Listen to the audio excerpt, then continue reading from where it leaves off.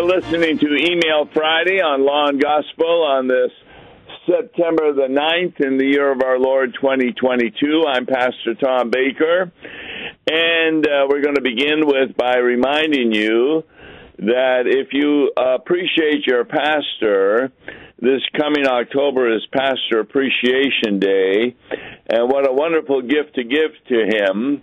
But the Law and Gospel book by C.F.W. Walther, a reader's edition. It's almost 500 pages long, and it can be purchased from Concordia Publishing House. The cost would be around $54 with postage and handling. But we're going to be giving you the book for $40, and that includes postage and handling. Send it directly to your house. Just email me at lawandgospel@lawandgospel101.com and indicate that you'd like to have a copy of this book, namely Law and Gospel by C.F.W. Walther.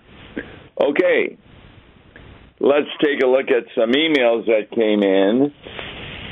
You know, a lot of people are really worried about how the government is coming out against Christianity.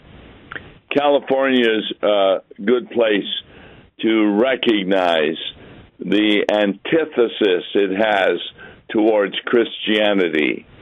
They did a rule requiring churches to cover abortions in their private health insurance plans. Well, guess what? Judge Kimberly Mueller of the U.S. District Court for the Eastern District of California ruled against that law that California attempted to pass and ruled in favor of Foothill Church, Calvary Chapel, Chena Hills, and Shepherd of the Hills Church. They sued over a California Department of Managed Health Care policy requiring, quote, the removal of any limitations on or exclusions of abortion services from the health care coverage offered to various employers, including the plaintiffs. Well, the legal nonprofit Alliance Defending Freedom, who represented these churches, touted the ruling as a victory for religious employers. The government cannot force a church or any other religious employer to violate their faith and conscience by participating in funding abortion, said Jeremiah Kalos in a statement reacted to the ruling. For years, he said, California has unconstitutionally targeted faith-based organizations, so we were pleased that the court has found this mandate unconstitutional and will allow the churches we represent to operate freely according to their religious beliefs. So the plaintiff churches objected to the new policy, citing concerns that it would violate their religious beliefs, which says that life begins at conception. And that's clear from the Bible, because when Mary visits Elizabeth after Gabriel tells her that she will become pregnant with Jesus, it's only a day or so she visits Elizabeth after that, and Elizabeth refers to her as she being the mother of the Lord.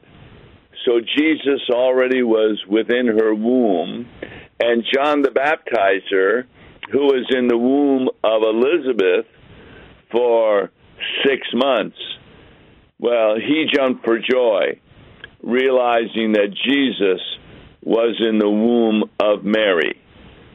So that is establishing that a child from conception is a human being. So we have some real hope, particularly through the courts and the Supreme Court, that we will not be forced to do certain things. The woman who was an Obama appointee was the one who tried to set up this plan against the churches. And the other thing they have discovered is that abortion provider Planned Parenthood played an instrumental role in crafting the mandate against the churches. So Planned Parenthood was part of the process in the development of the policy. And that was very important to understand.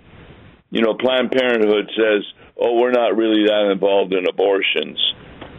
But the court was discovered that following a meeting with Planned Parenthood officials, California began working to create an interpretation of California state law regarding the necessity of all churches having abortion coverage. And of course, that now has failed. You see,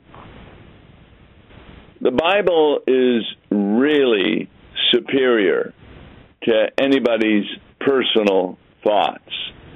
And that came about in another email that received from Robin Schumacher, and it's entitled Evading Jesus.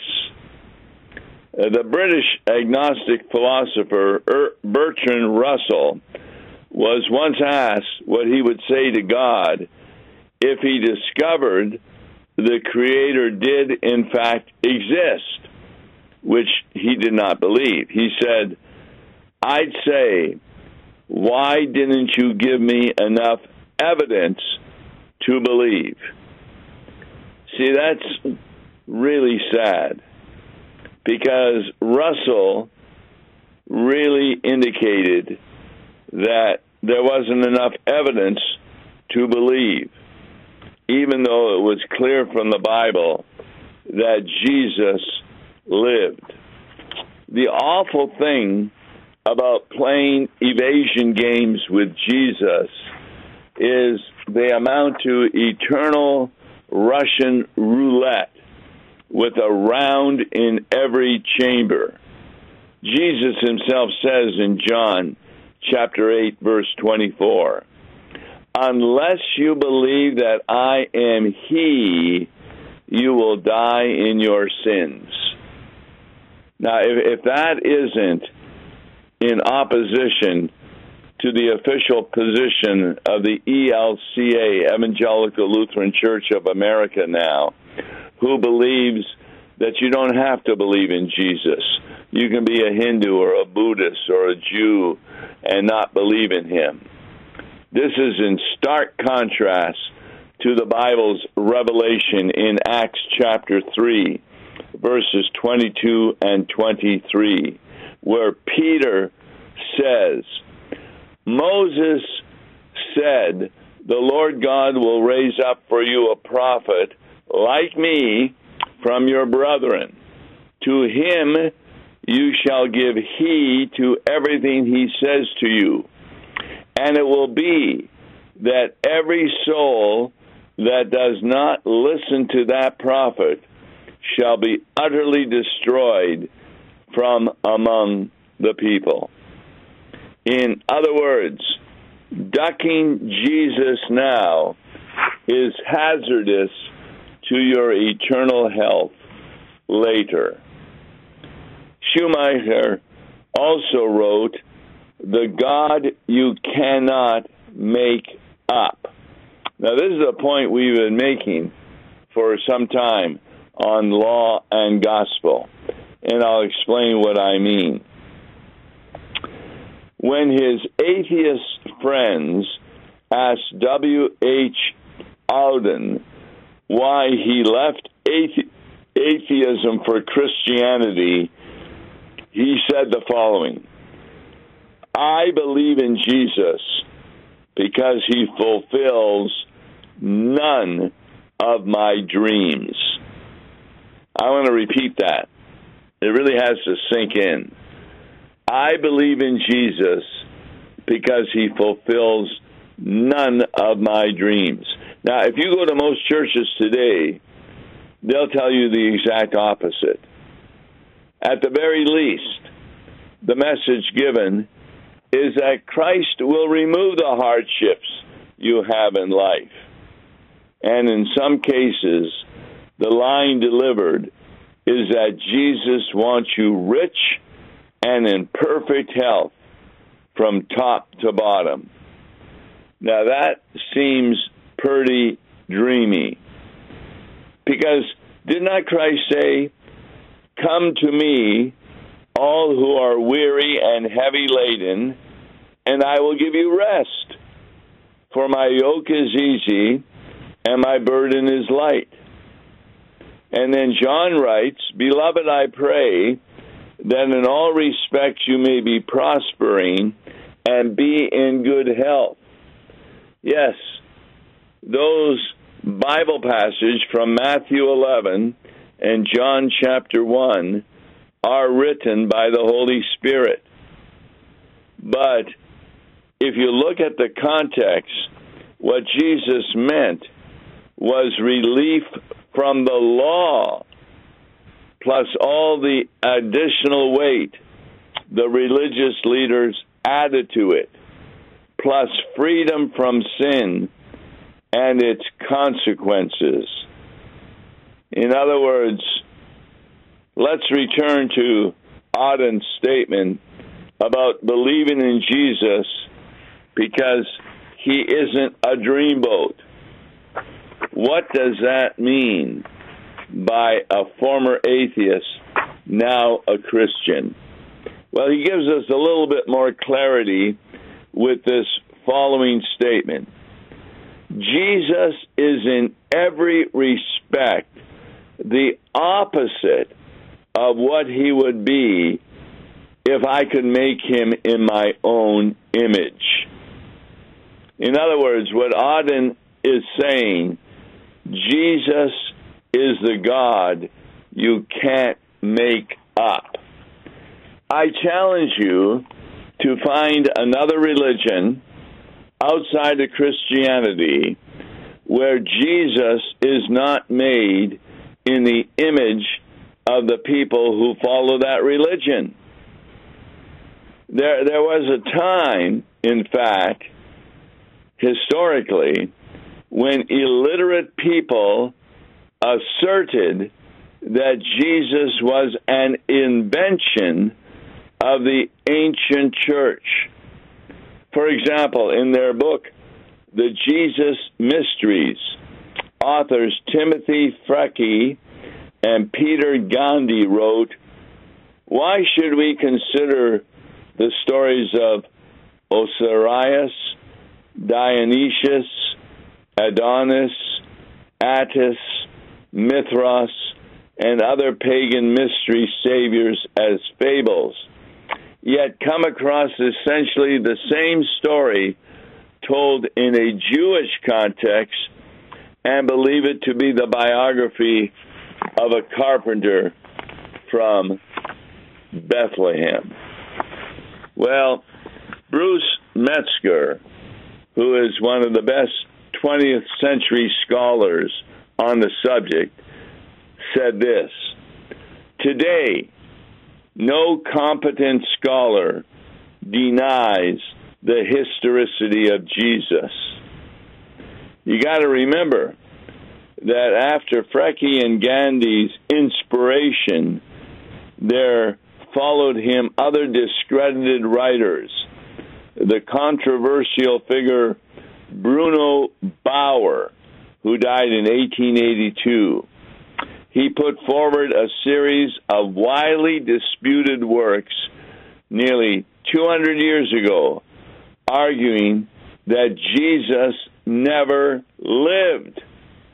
His work was picked up by Albert Kalthoff, who died in 1906, and he went so far as to claim that Jesus never existed and was not the founder of Christianity. After Bauer and Kalthoff came James Fraser. He wrote a book entitled The Golden Bough, where he argued the theory of widespread worship of dying and rising fertility gods in various places. But, as always happens, when questionable theories meet a brutal gang of facts, their assertions have been thoroughly rejected by modern historical scholarship. Because Jesus, he's just not found in the Bible, but there are other documents that speak about his reality, his historicity, and how people believed he rose from the dead. In fact, if you take a look at the New Testament, it puts such false claims to rest with its narratives. The Bible tells us that the people of Jesus' day did not think he was the same old type of false Greek and Roman god. We read instead, Paul is regarded to be a proclaimer of strange deities because he was preaching about Jesus and the resurrection. In fact, when people heard that, they brought him to the Areopagus, saying, "May we know what this new teaching is which you are proclaiming? For you are bringing some strange things to our ears. So we want to know what these same strange things mean." That's in Acts chapter 17. No, Jesus was something entirely new from any religion of his day. And that newness is more than most people can bear, both back then and even today. In fact, when asked how Jesus differed from Buddha and Confucius, Mohammed Aden said the following: "None of the others arouse all sides of my being to cry, 'Crucify him.'" See, that was by a Muslim. What is being articulating is the same thing spoken of by Aristotle. Hundreds of years before Christ came on the scene, Aristotle was asked, what would happen if a perfect man was introduced to a society? You know how he answered? He said the man would be killed because his beauty and goodness would painfully highlight the imperfections of everyone else. This is the Jesus of the Bible, one with hard edges. His sinlessness eventually evoked explicit hatred or silent disgust with the vast majority of those people in his day. In fact, he himself warned, "Blessed is he who does not take offense at me." See, this is the importance of understanding law and gospel. while every other god that man makes up does have law. Do this or you won't live. Every other religion teaches that you're able to do what the God says, and therefore you can merit your way to heaven. Christianity and the whole Bible doesn't do that at all. Even in those passages, like in Deuteronomy 20, where Moses talks about the necessity of following the commandments in order that you might live. Well, when people read that, they think Christianity is the same as every other religion. But they need to examine very carefully Deuteronomy 20. Because how does Moses tell his people that they are going to live? He says that they will be circumcised in the heart.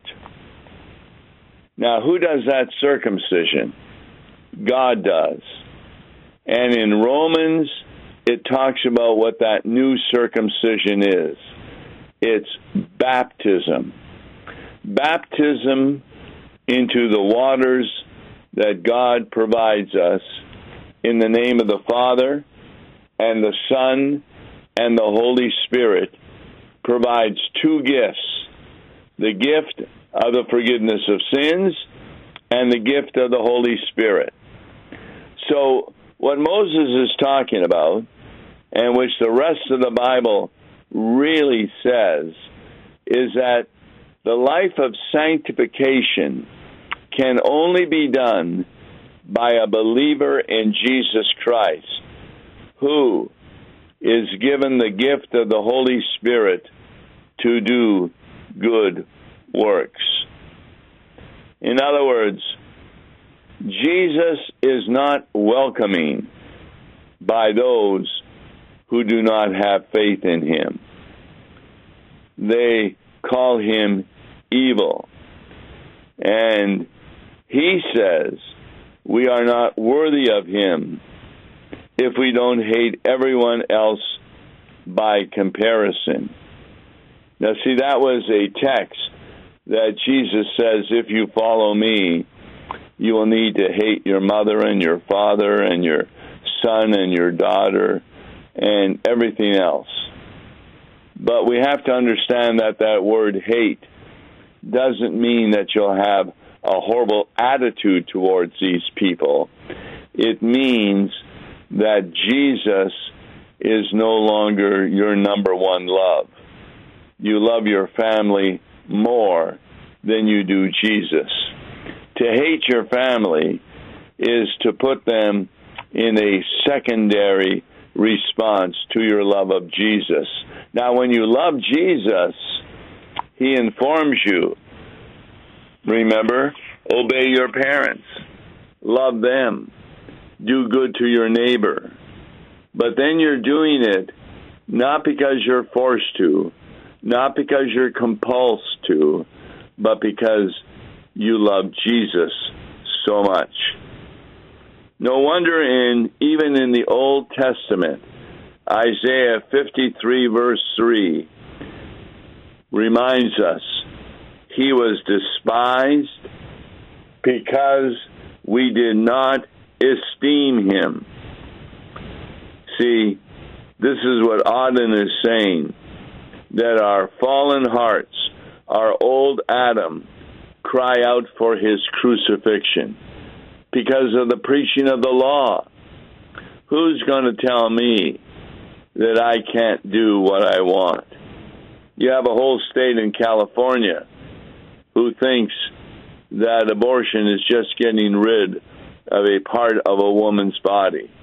No, it's murdering a human being. And that's very clear from the Bible. So, the court has ruled that California cannot allow a law to stand where churches have to make sure they have abortion coverage in their insurance plans, because that is contrary to the will of God. So when you look at Jesus, does he sound like a God that you would make up? No one invents a God like Jesus, because he's far too traumatizing. There is nothing in this universe more terrifying or more threatening in a person's sense of security and well-being than the holiness of God. This is why Luther, in the Small Catechism, in the meaning of the commandments, begins, we should fear and love God. Left to ourselves, no one would be able to invent the God as revealed in the Bible. The being who is a threat to our sense of security, more primal and more fundamental than any act of nature or any thought of a human being. In other words, every time human beings invent a God, they invent a controllable God.